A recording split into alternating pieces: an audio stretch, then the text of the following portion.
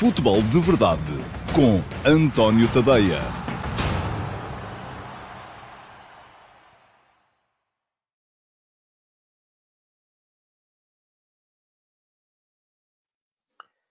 Ora, então, muito bom dia a todos. Sejam muito bem-vindos à edição número 673 do Futebol de Verdade para quarta-feira, dia 12 de outubro de 2022.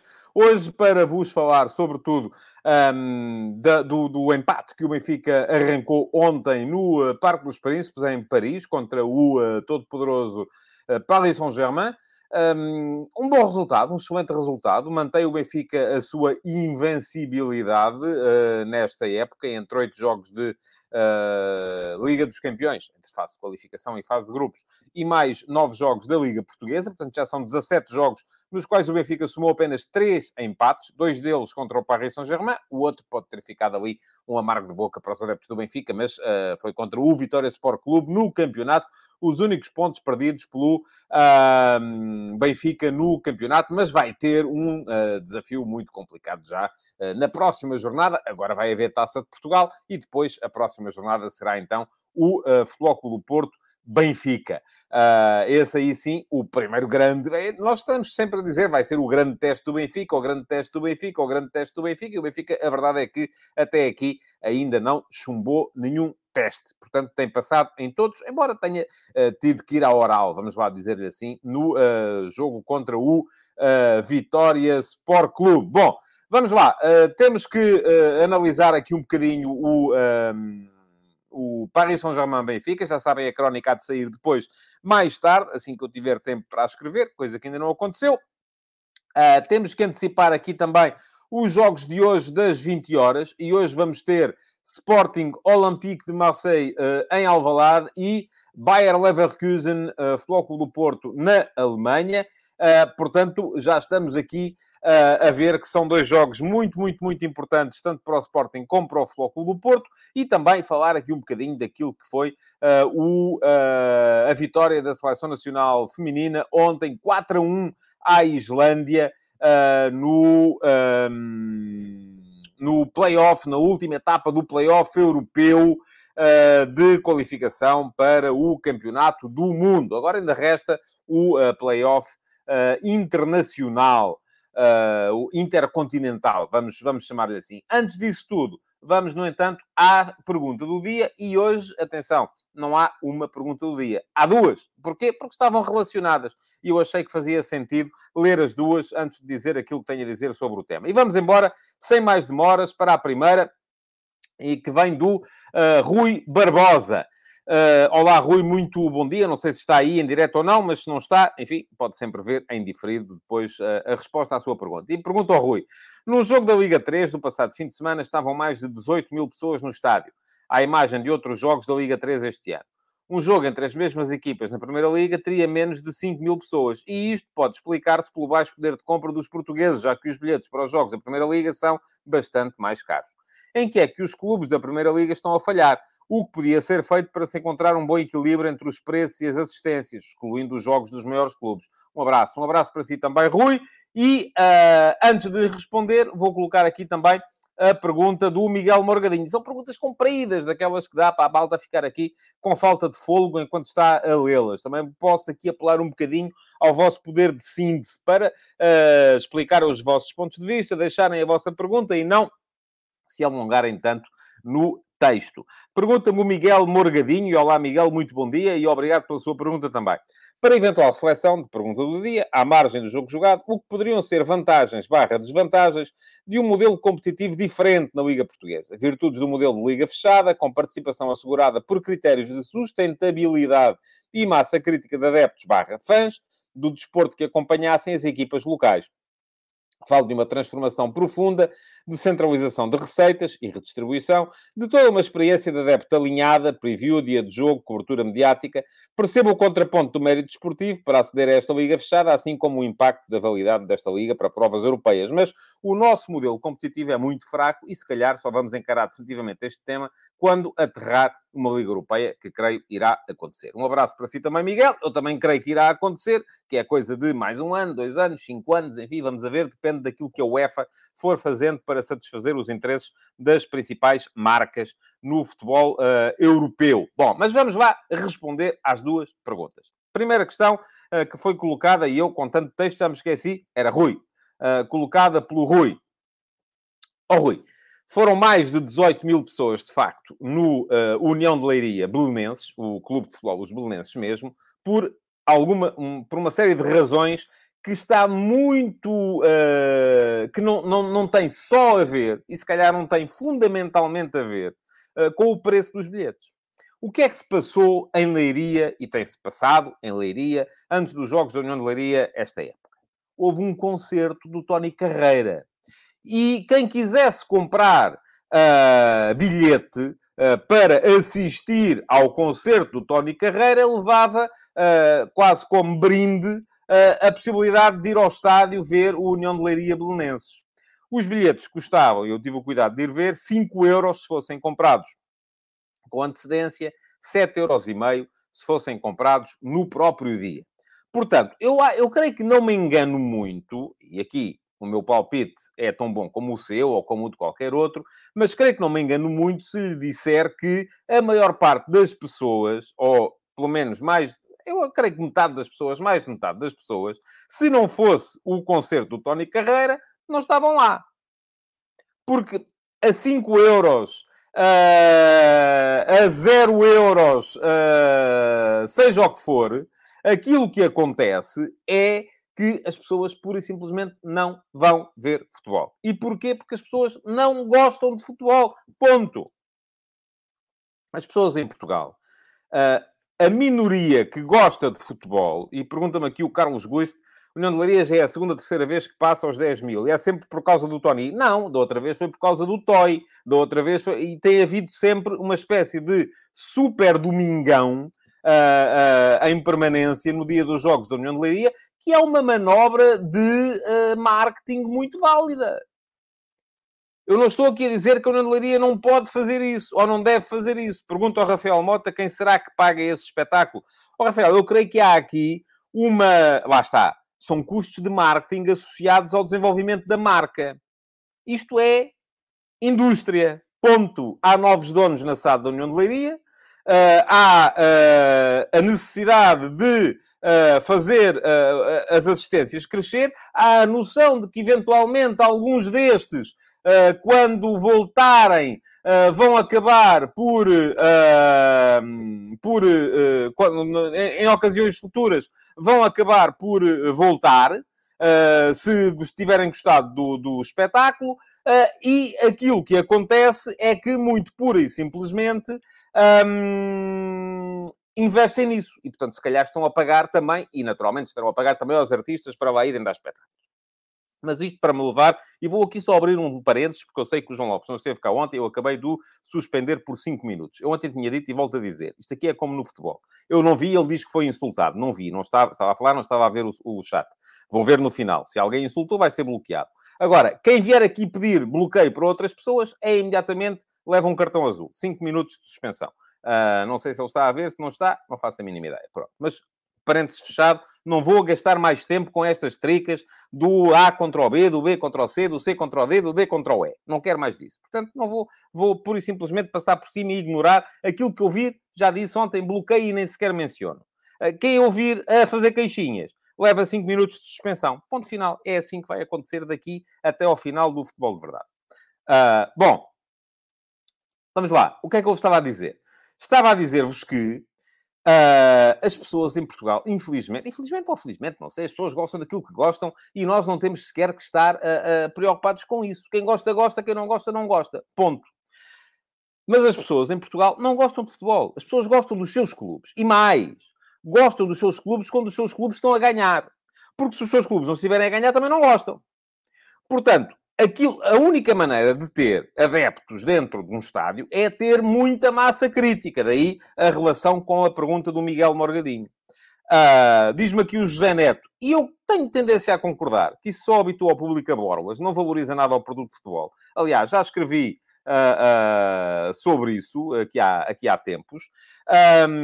Tenho alguma tendência a concordar com isso também, mas não vou sequer agora, vou parar de olhar para o chat durante um bocadinho, senão não consigo continuar a seguir o meu raciocínio. Não estou a olhar para o chat agora, portanto podem continuar e fazer tudo aquilo que vos apetecer. Mas estava a dizer, isto, no fundo, o que acontece é que as pessoas só gostam dos seus clubes. Como só gostam dos seus clubes, só vão ver os seus clubes. Sobretudo quando os clubes ganham. Quando não ganham, já não vão tanto. Mas há clubes que já estão de tal maneira implantados no nosso tecido social que têm sempre muita massa adepta a ver. Os outros não têm grande possibilidade de lá chegar. Estes jogos da Liga 3, com 15, 18 mil pessoas, não são justificados pelo futebol nem pelo facto dos bilhetes serem baratos. Aliás, houve aí alturas em que nem havia bilhete cobrado. Era de borla.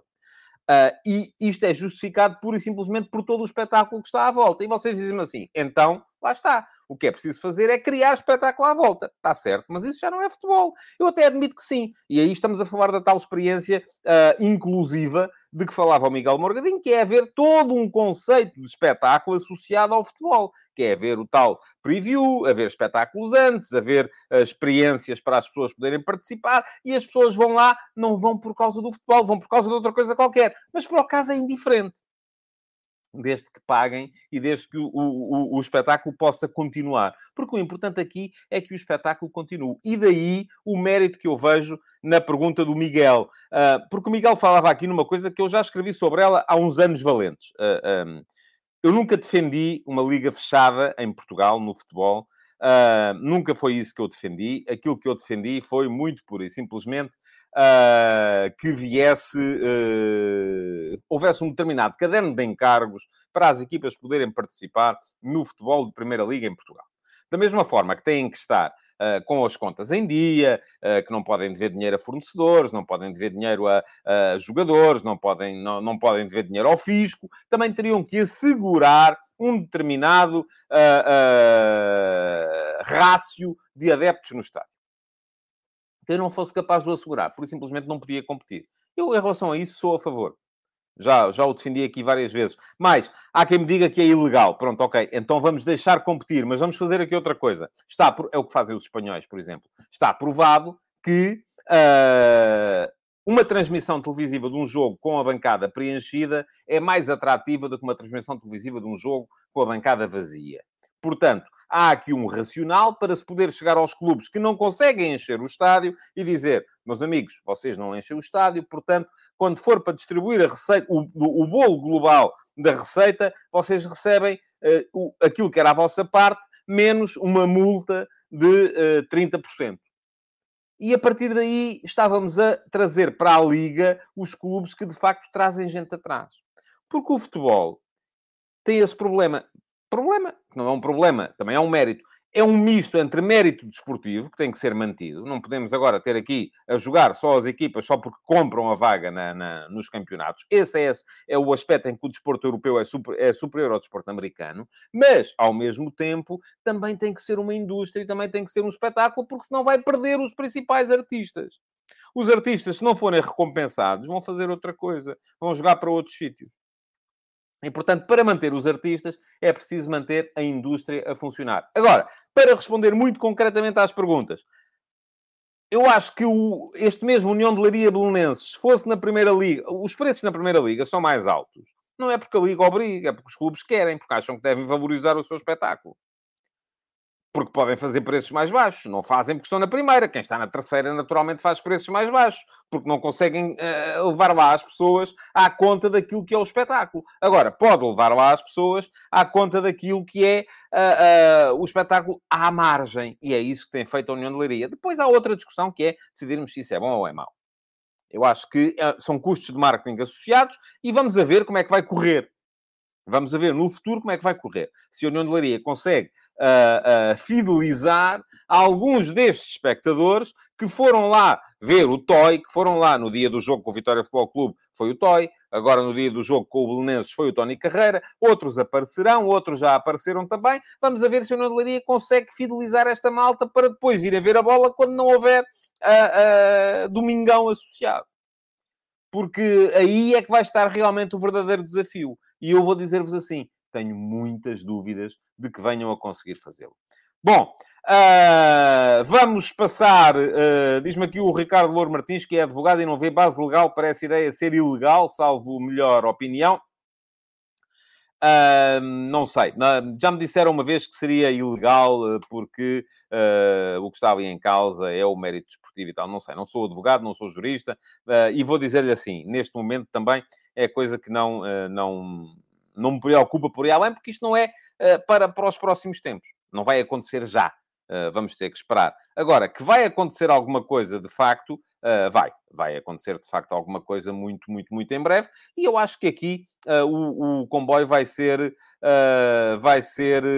liderado pelo estrangeiro. Bom, vou ter que passar aqui um olhar muito atento no chat de hoje e vou fazê-lo. E vai haver sangue. Vamos seguir em frente. Vamos para os ataques rápidos de hoje. E cá estão eles, cá está o separador para poder entrar então nos ataques rápidos do dia de hoje. Primeiro para vos falar da seleção. Antes disso queria lembrar-vos que quem quiser candidatar-se à pergunta do dia, o que é que tem que fazer? É ir à emissão gravada do Futebol de Verdade, que há de estar depois disponível no meu canal de YouTube, e deixar na caixa de comentários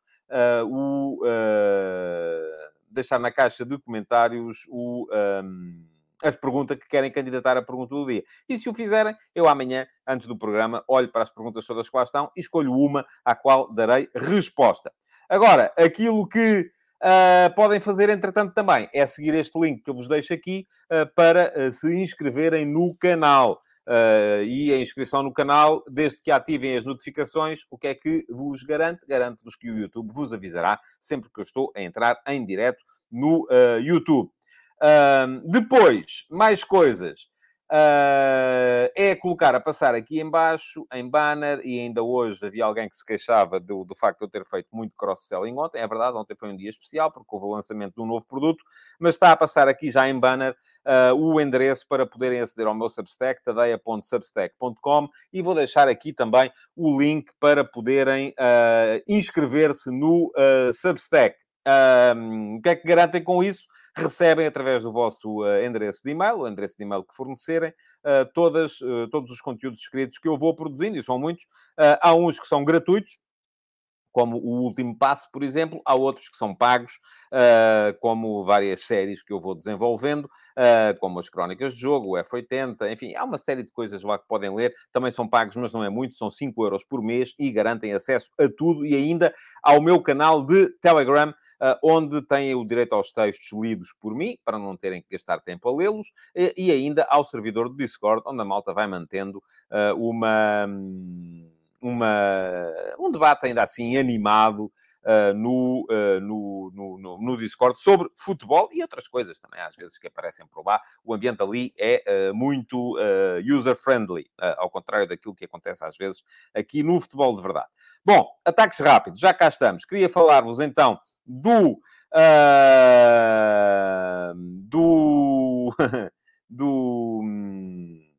da seleção feminina. Portugal ganhou ontem à Islândia por 4-1, após prolongamento. É verdade que a Islândia ou estava a jogar com 10 a partir de determinada altura, mas isso também, enfim, é o que é. O jogo é aquilo que é. Às vezes há expulsões, às vezes não há. Portanto, ponto final. Parágrafo, muda de linha, segue em frente, e foi isso que fez a seleção portuguesa. 4-1 à Islândia após prolongamento. Nunca tínhamos ganho à Islândia. A Islândia está muito acima de Portugal no ranking da FIFA. Já tínhamos ganho 2-1 à Bélgica, aí com um gol no último minuto. A Bélgica também está acima de Portugal no ranking da FIFA. Portanto, foram duas vitórias muito importantes e significativas. Prova de que o futebol português feminino está a começar a dar um salto. E alguém me perguntava aqui, foi aqui o Carlos Guiz, não sei se alguém perguntou antes, já se conhece o adversário para o jogo intercontinental? Não, ainda não. O sorteio vai ser sexta-feira. Na sexta-feira vamos saber como é que vai ser a coisa. Mas é um play-off intercontinental muito, muito, muito curioso, porque são 10 equipas. Há equipas de todos os continentes, daí chamar-se intercontinental.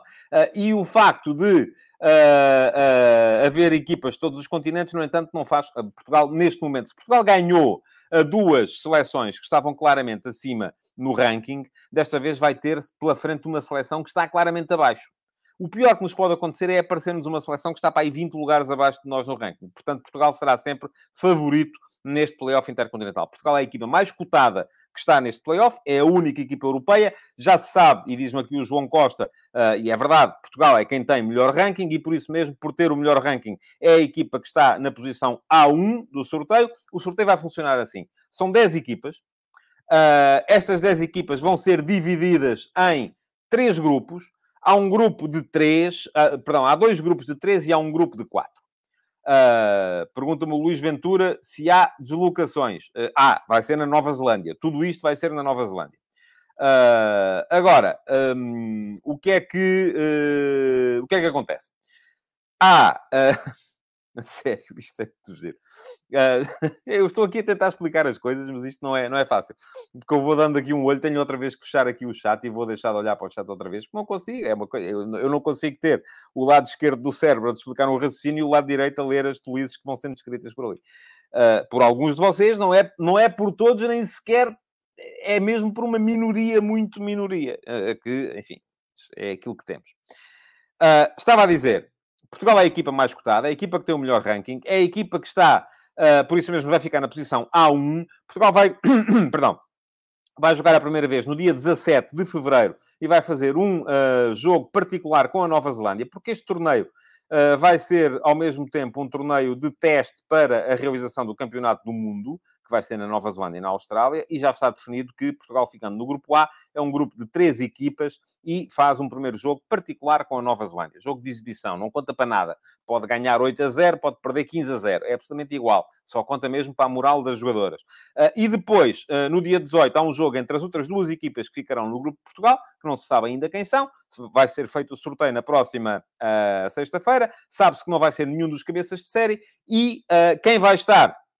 O vencedor desse grupo depois vai jogar com Portugal no dia 22 para definir uma das 3 vagas que ainda restam na fase final do Campeonato do Mundo de futebol feminino, que vai decorrer em 2023 na Nova Zelândia e na Austrália. Portugal será sempre, portanto, favorito nesse jogo. Os outros 2 grupos vão dar as outras 2 seleções. Há mais um grupo de 3 e há um grupo de 4 que vai ter meias finais e final. Mas com esses Portugal nem sequer vai jogar. Portanto, as equipas são equipas que estão, já o disse aqui, razoavelmente abaixo daquilo que é o ranking de Portugal. Eu escrevi sobre a situação do futebol feminino em Portugal hoje, no último passo, e fica aqui o link para quem quiser poder chegar lá e ler aquilo que eu penso sobre o tema, porque é um bocadinho mais complexo. Aliás, está um bocadinho ligado também com esta questão da União de Leiria, porque há aqui coisas que têm que ser impostas por decreto para poderem começar a andar. Da mesma maneira, a União de Leiria, para ter gente no estádio, tem que arranjar concertos.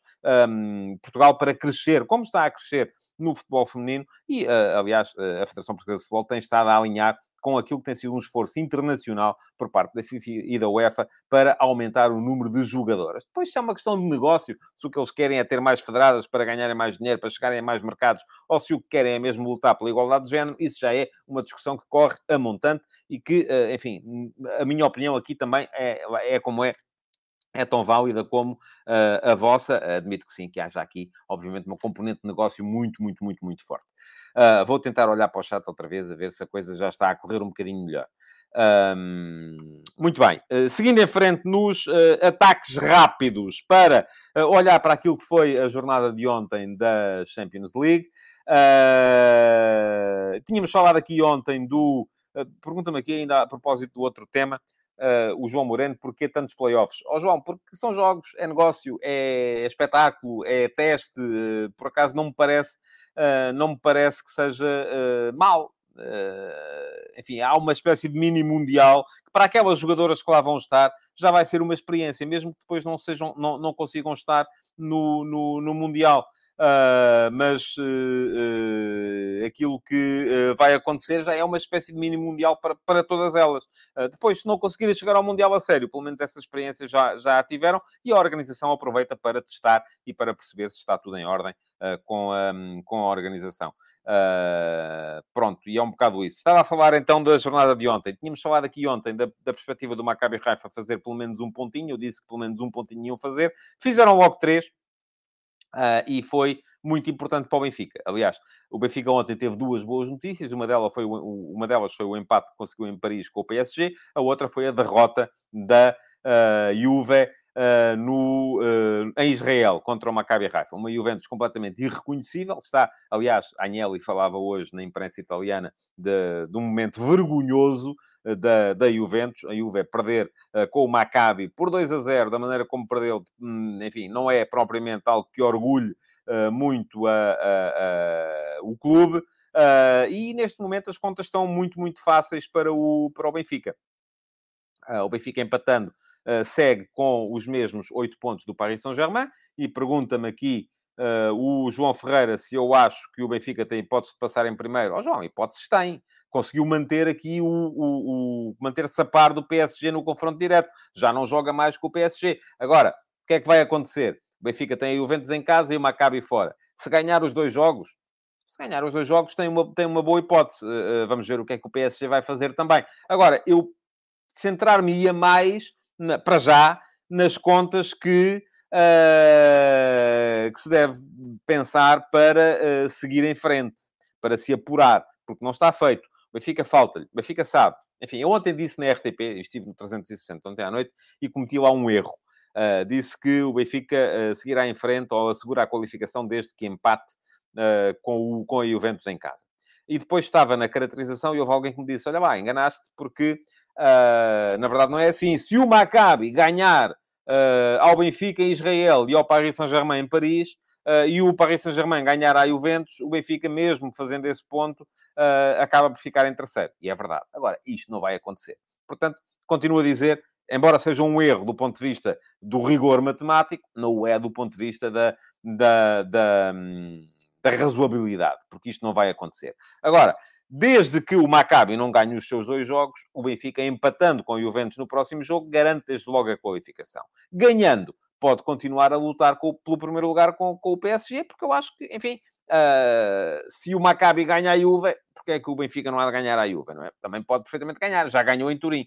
Agora, que as contas estão muito, muito fáceis neste momento e que o Benfica está com um pé e meio nos oitavos de final da Liga dos Campeões. Isso é absolutamente verdade. Mais resultados de ontem, para assinalar aqui a qualificação, desde já, do Manchester City e do Real Madrid. Já estão apurados para os oitavos de final.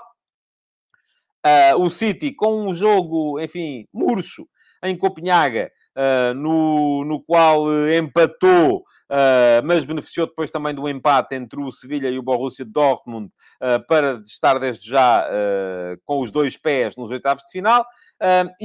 Do outro lado, também o Borussia está quase lá. O Borussia tem 5 pontos de avanço sobre um Sevilha que está absolutamente irreconhecível na Liga dos Campeões este ano, mas também há quem diga que o Sevilha o que quer é ir para a Liga Europa e, portanto, está bem assim. Quanto ao Real Madrid, foi apertado no jogo contra o Shakhtar Donetsk. Conseguiu empatar com um gol do Rudiger no último minuto e foi esse gol que lhe garantiu desde já a qualificação.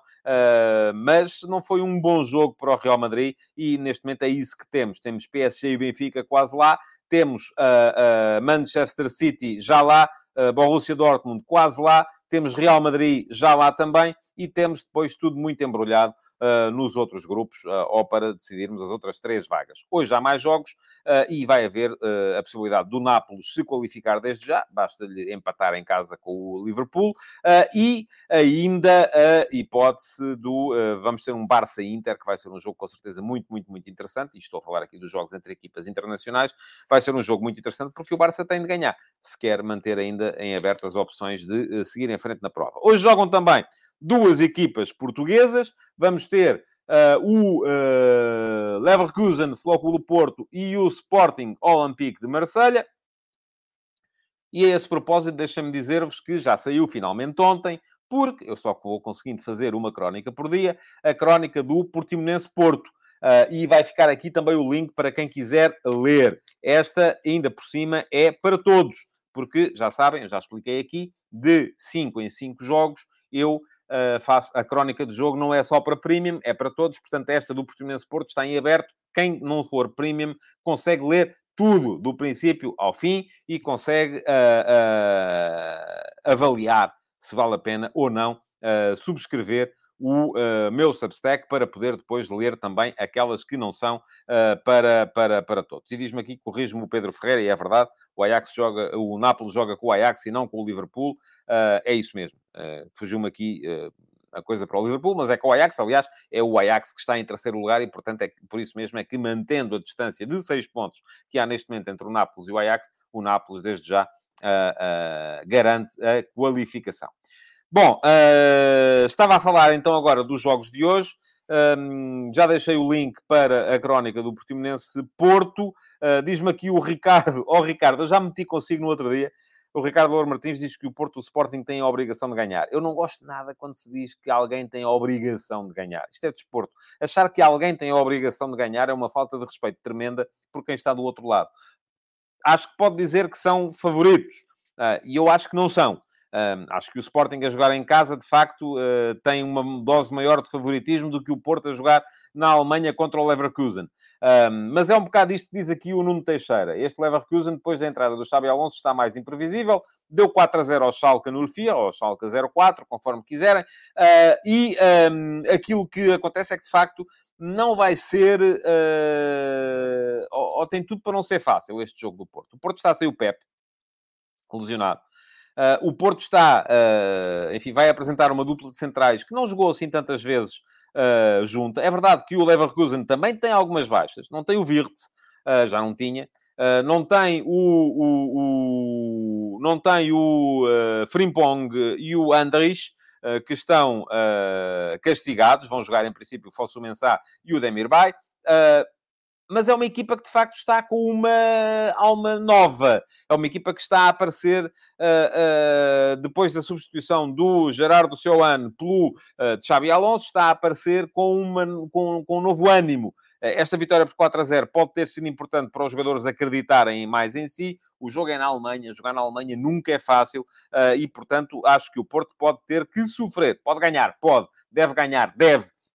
Precisa de ganhar. É mais isto. Precisa de ganhar se quer, de facto, manter-se em linha para a qualificação. Mas não antevejo aqui de todo um jogo fácil para o Porto. Da mesma forma que não antevejo um jogo fácil para o Sporting, apesar de jogar em casa. Apesar de jogar em casa contra o Olympique de Marselha. E pode até dizer-me assim, mas o Sporting em Marselha, a jogar fora, é verdade que sem público, a jogar fora, o Sporting esteve a ganhar. Fez o 1-0. Podia ter feito o 2-0. Antes do Adam ter entregue os pontos ao adversário. E isso é tudo verdade. A verdade é que isso aconteceu. E eu aqui, de facto, falo de factos. E esses factos podem ter condicionado a forma como o Sporting vai olhar para a equipa do Marselha hoje. Eu acho que esta equipa do Marselha é muito forte do ponto de vista ofensivo. É uma equipa que tem argumentos ofensivos muito, muito, muito interessantes. E que o Sporting, se entrar com alguma nervoseira, pode vir a sofrer. O que é importante? É o Sporting fazer um jogo forte, como fez, por exemplo, quando teve que o fazer na época passada, que foi o jogo em casa com o Borussia Dortmund. Se o fizer, eu acho que tem condições para conseguir chegar lá. Se o não fizer, se deixar afetar pela tremedeira, vamos a ver. Pode vir a ser complicado. Este Marselha, ofensivamente, volto a dizer, é uma equipa muito forte. É uma equipa que... Eu expliquei isso na crónica do Marselha Sporting, que lá está também no meu Substack, para quem quiser lá dar um salto e ler. O Sporting não vai ter outra vez o Santos Justo. Lesionou-se outra vez. Enfim, e está aqui o João Ramos a perguntar o que é que acha da contratação do Santos Justo. Ainda não jogou 90 minutos seguidos e custou 10 milhões. Está a ser problemático, de facto, esta questão do Santos Justo.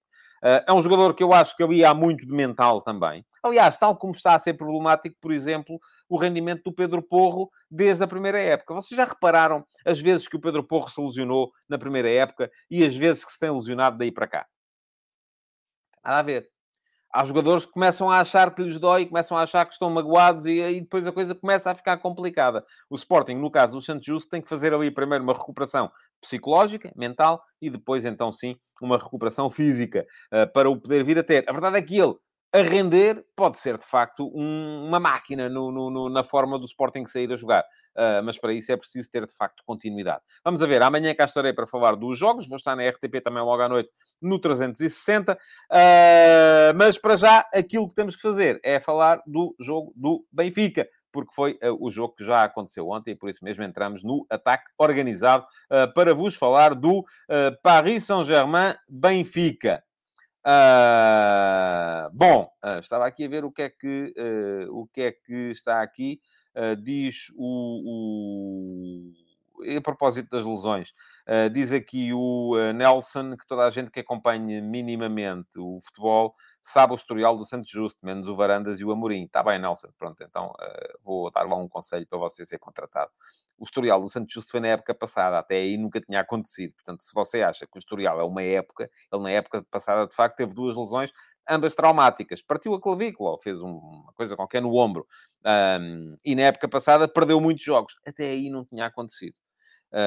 Portanto, não creio que seja por aí. Diz-me aqui também o Silvio Ribeiro que o Porro já tinha um historial grande de lesões. Pronto, ainda bem. Vocês vão ao Transfermarkt e conseguem ir lá ver o historial de lesões dos jogadores. Eu acho que não é por aí. Agora, no caso do Santos Justo, pelo menos acho que não é por aí. No caso do Porro, por acaso, não fui ver como é que tinha sido no Girona. Na verdade é que ele,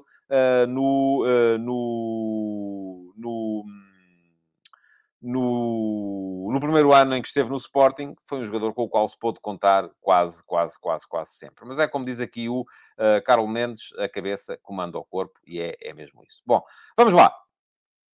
Diz o João Pique, e vou já começar a contrariá-lo.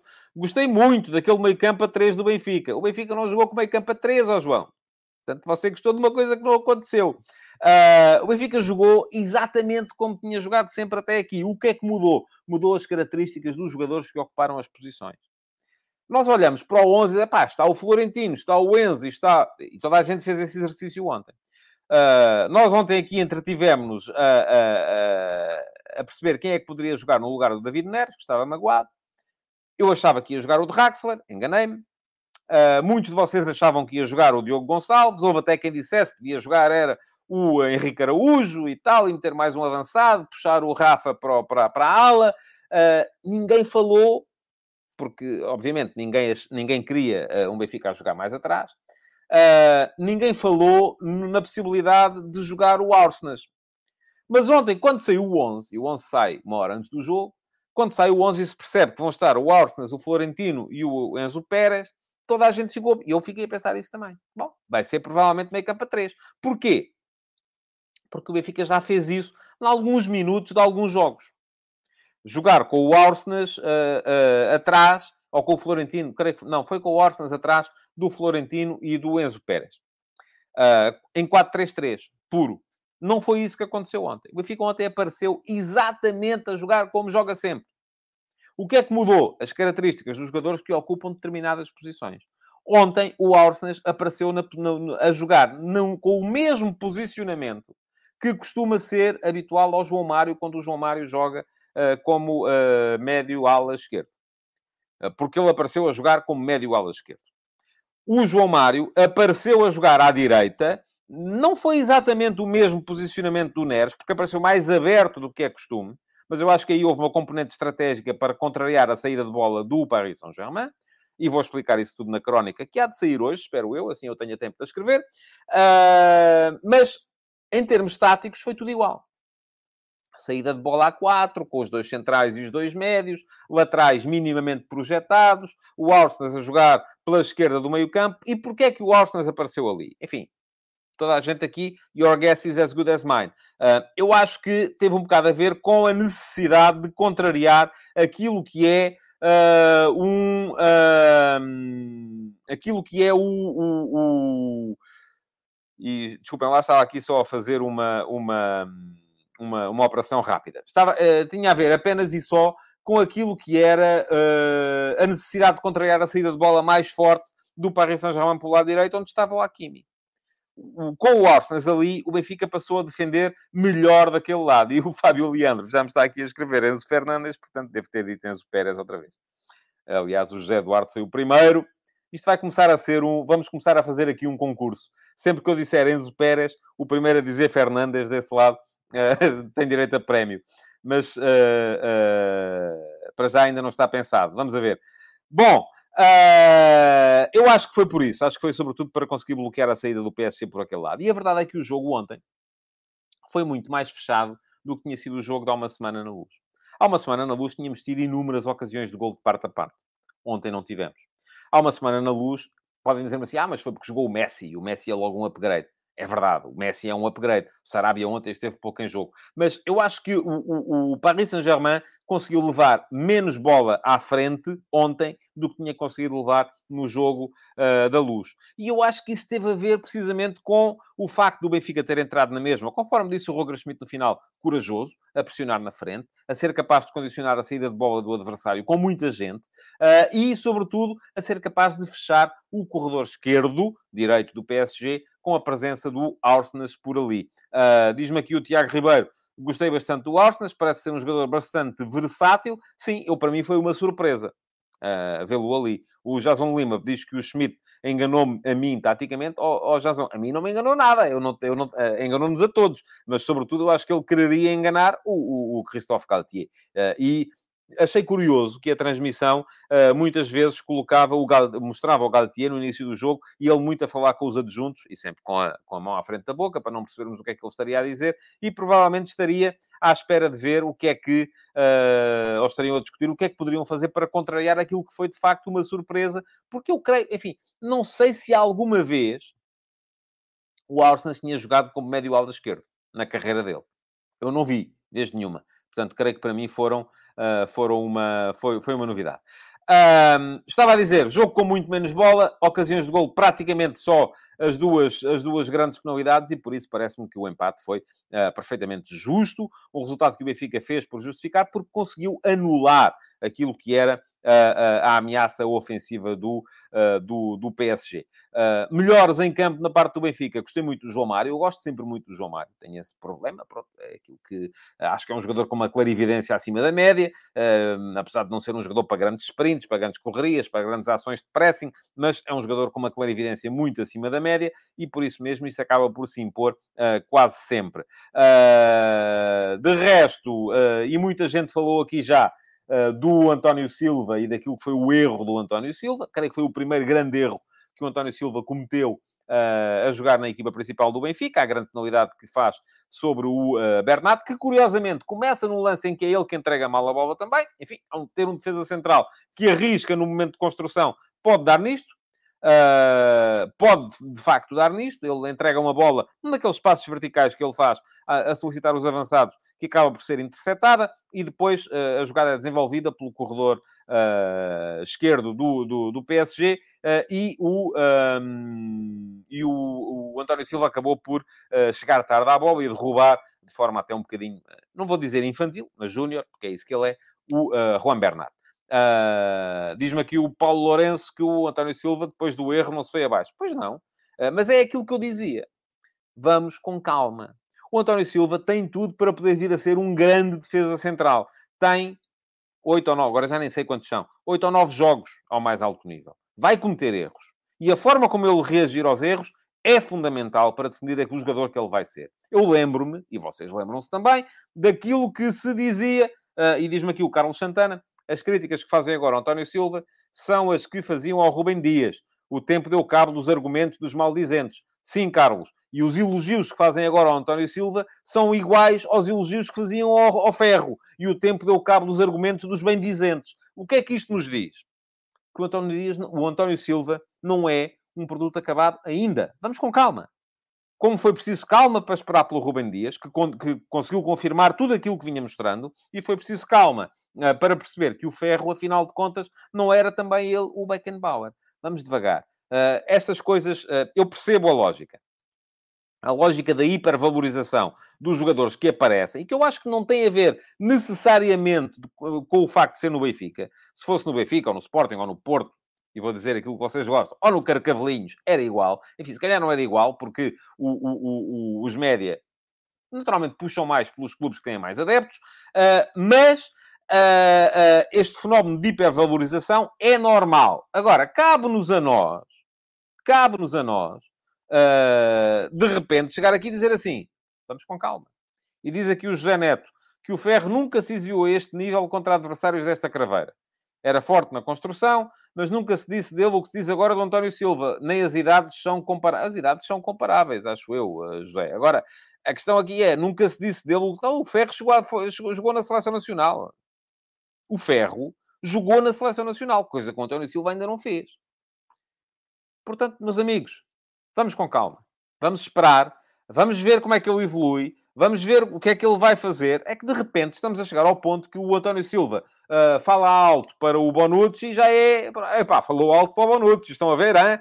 A ganda pinta, a ganda menino. Vamos com calma. Vamos esperar para ver. Eu disse, e eu aqui estou sempre à vontade, ainda ele não tinha jogado na equipa principal do Benfica. Quando foi o jogo do Boa Vista e o Morato estava magoado, e toda a gente, ou muita gente, veio aqui dizer que ia jogar o Vertonghen, e eu disse, meus amigos, vai jogar o António Silva. É o que faz sentido. Disse aqui antes do jogo do Boa Vista, estreia do António Silva na equipa principal. Eu vi-o jogar na Youth League ano passado e ele tem muita qualidade. Agora, de repente, fez 8 ou 9 jogos e não é o melhor defesa central do mundo. Não, vamos com calma. Vocês que não queriam o António Silva, queriam o Vertonghen, que lá está a ganhar mofo no Anderlecht. De repente, agora pensem que o António Silva temos que esperar que ele lá chegue. E temos que lhe dar tempo. Até porque ele se pode estragar à conta daquilo que é o tal hype e a tal hipervalorização. Ontem, de facto, cometeu um erro. Foi o primeiro erro ao mais alto nível que ele cometeu em 8 ou 9 jogos, o que é muito bom. O Amadou Jaló, corrijo-me aqui, diz que era porque o Otamendi estava castigado. É possível. Sim, tem razão. Era isso mesmo. Porque até um dos argumentos que eu usei foi que era o central pela direita e, portanto, fazia todo o sentido que fosse o Otamendi a jogar, porque se fosse para jogar pela esquerda, então aí fazia mais sentido do que estar a meter dois esquerdinos, e que achava que o Roger Schmidt ia apostar no António Silva, como apostou, e, de facto, fez isso e fez muito bem. E tem feito muito bem até aqui. Não é que tenha feito um mau jogo ontem. Simplesmente cometeu um erro ontem, foi o primeiro, e vamos a ver como é que ele evolui agora em cima deste erro, porque isso é muito importante, tal como é muito importante perceber como é que as equipas evoluem depois do primeiro desaire, e o primeiro desaire o Benfica ainda não o teve. E, portanto, daí o título deste Futebol de Verdade, este Benfica nunca chumba, porque estamos sempre a anunciar o grande teste ao Benfica, e o Benfica tem conseguido superá-los todos. Diz aqui o Luís Isaías que foi um erro normal, até o Verratti, com a experiência que tem, fez um erro pior. Exatamente, Luís.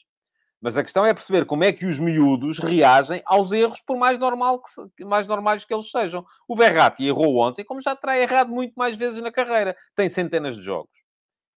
Um miúdo que tem 8 jogos, não sabemos como é que ele vai reagir. Pergunta-me aqui o João Miguel Nunes se eu acho que os média tiveram culpa no flop do Ferro. Não. O objetivo dos média não é tornar o Ferro um grande jogador. Quando muito o Benfica pode ter tido culpa na forma como não soube blindar o jogador ao hype que foi criado à volta dele. Agora, estamos aqui muitas vezes a confundir coisas. O objetivo do jornalista não é fazer grandes jogadores. O objetivo do jornalista, ou do analista, que é o meu caso, é tentar ponderar, tentar perceber o que é que ele pode valer. Se eu, de repente, achar que ele, de facto, é o Beckenbauer, e disser que ele é o Beckenbauer, e, de repente, ele fracassar, não podem ser assacadas culpas por ele ter fracassado. Quando muito podem ser assacadas culpas por ter feito uma má análise. Agora, eu como jornalista, eu como diretor de jornal, eu como seja o que for, não posso ser culpado por um jogador não resultar. Aí quem pode ser culpado é o jogador porque não teve a estrutura mental, é o entorno do jogador porque não soube blindá-lo, é o clube porque não soube blindá-lo também. O jornalista não pode ser culpado por isso. O jornalista pode ser culpado de ter feito uma má análise, que é uma coisa completamente diferente. Agora, o jornalista é julgado em função do jornalismo, não é julgado em função da produtividade dos jogadores. Muitas vezes baralhamos isto, e não é só neste caso, é também noutros casos em que vimos para aqui dizer que o jornalismo tem que contribuir para que o futebol evolua. Não tem nada. O jornalismo tem que ser aquilo que tem que ser, que é jornalismo. Tem que ser crítico quando tem que ser crítico, tem que ser elogioso quando tem que ser elogioso e tem que ser, sobretudo, verdadeiro. Mas quando se trata de uma questão de opinião, enfim, não há verdade nem mentira. Há quem goste mais, há quem goste menos. Bom, estamos a chegar já ao fim. Tenho que vos lembrar ainda que ontem houve mais um F80 e hoje vai sair mais outro. O F80 de ontem, perdão, foi com o Marcelo, e não sei se se lembram deste jogador, é relativamente recente. Era um jogador que Nasceu no Brasil, filho de portugueses, veio para Portugal com 12 anos, nunca conseguiu chegar, apesar de ter sido pedido várias vezes, à seleção nacional, precisamente porque na altura havia muito esse preconceito do facto de ele ser brasileiro e não queríamos naturalizados na seleção, mas ele não era brasileiro, era português, tanto que tinha sido chamado ao serviço militar em Portugal. Marcelo começou a jogar, jogou, enfim, em vários clubes da Zona Centro, porque foi para lá que os pais foram viver, e depois revelou-se, sobretudo, Gil Vicente, tircense, chegou ao Benfica, foi fundamental na vitória do Benfica na final de uma taça de Portugal contra o Sporting, e depois andou muito tempo no futebol espanhol e, sobretudo, no futebol inglês, antes de abandonar a carreira. Hoje é agente de jogadores e o F80 dele vai estar aqui neste link para quem quiser poder ler. Hoje vai sair mais 15 horas, com um jogador que faria anos hoje se ainda fosse vivo, coisa que não vai fazer, porque já não está entre nós. Foi um jogador dos primórdios do futebol português. Muito obrigado por terem estado aí desse lado. Deixem o vosso like e voltem amanhã, então, para mais uma edição do Futebol de Verdade. Até amanhã! Futebol de Verdade, em direto de segunda a sexta-feira, às 12h30.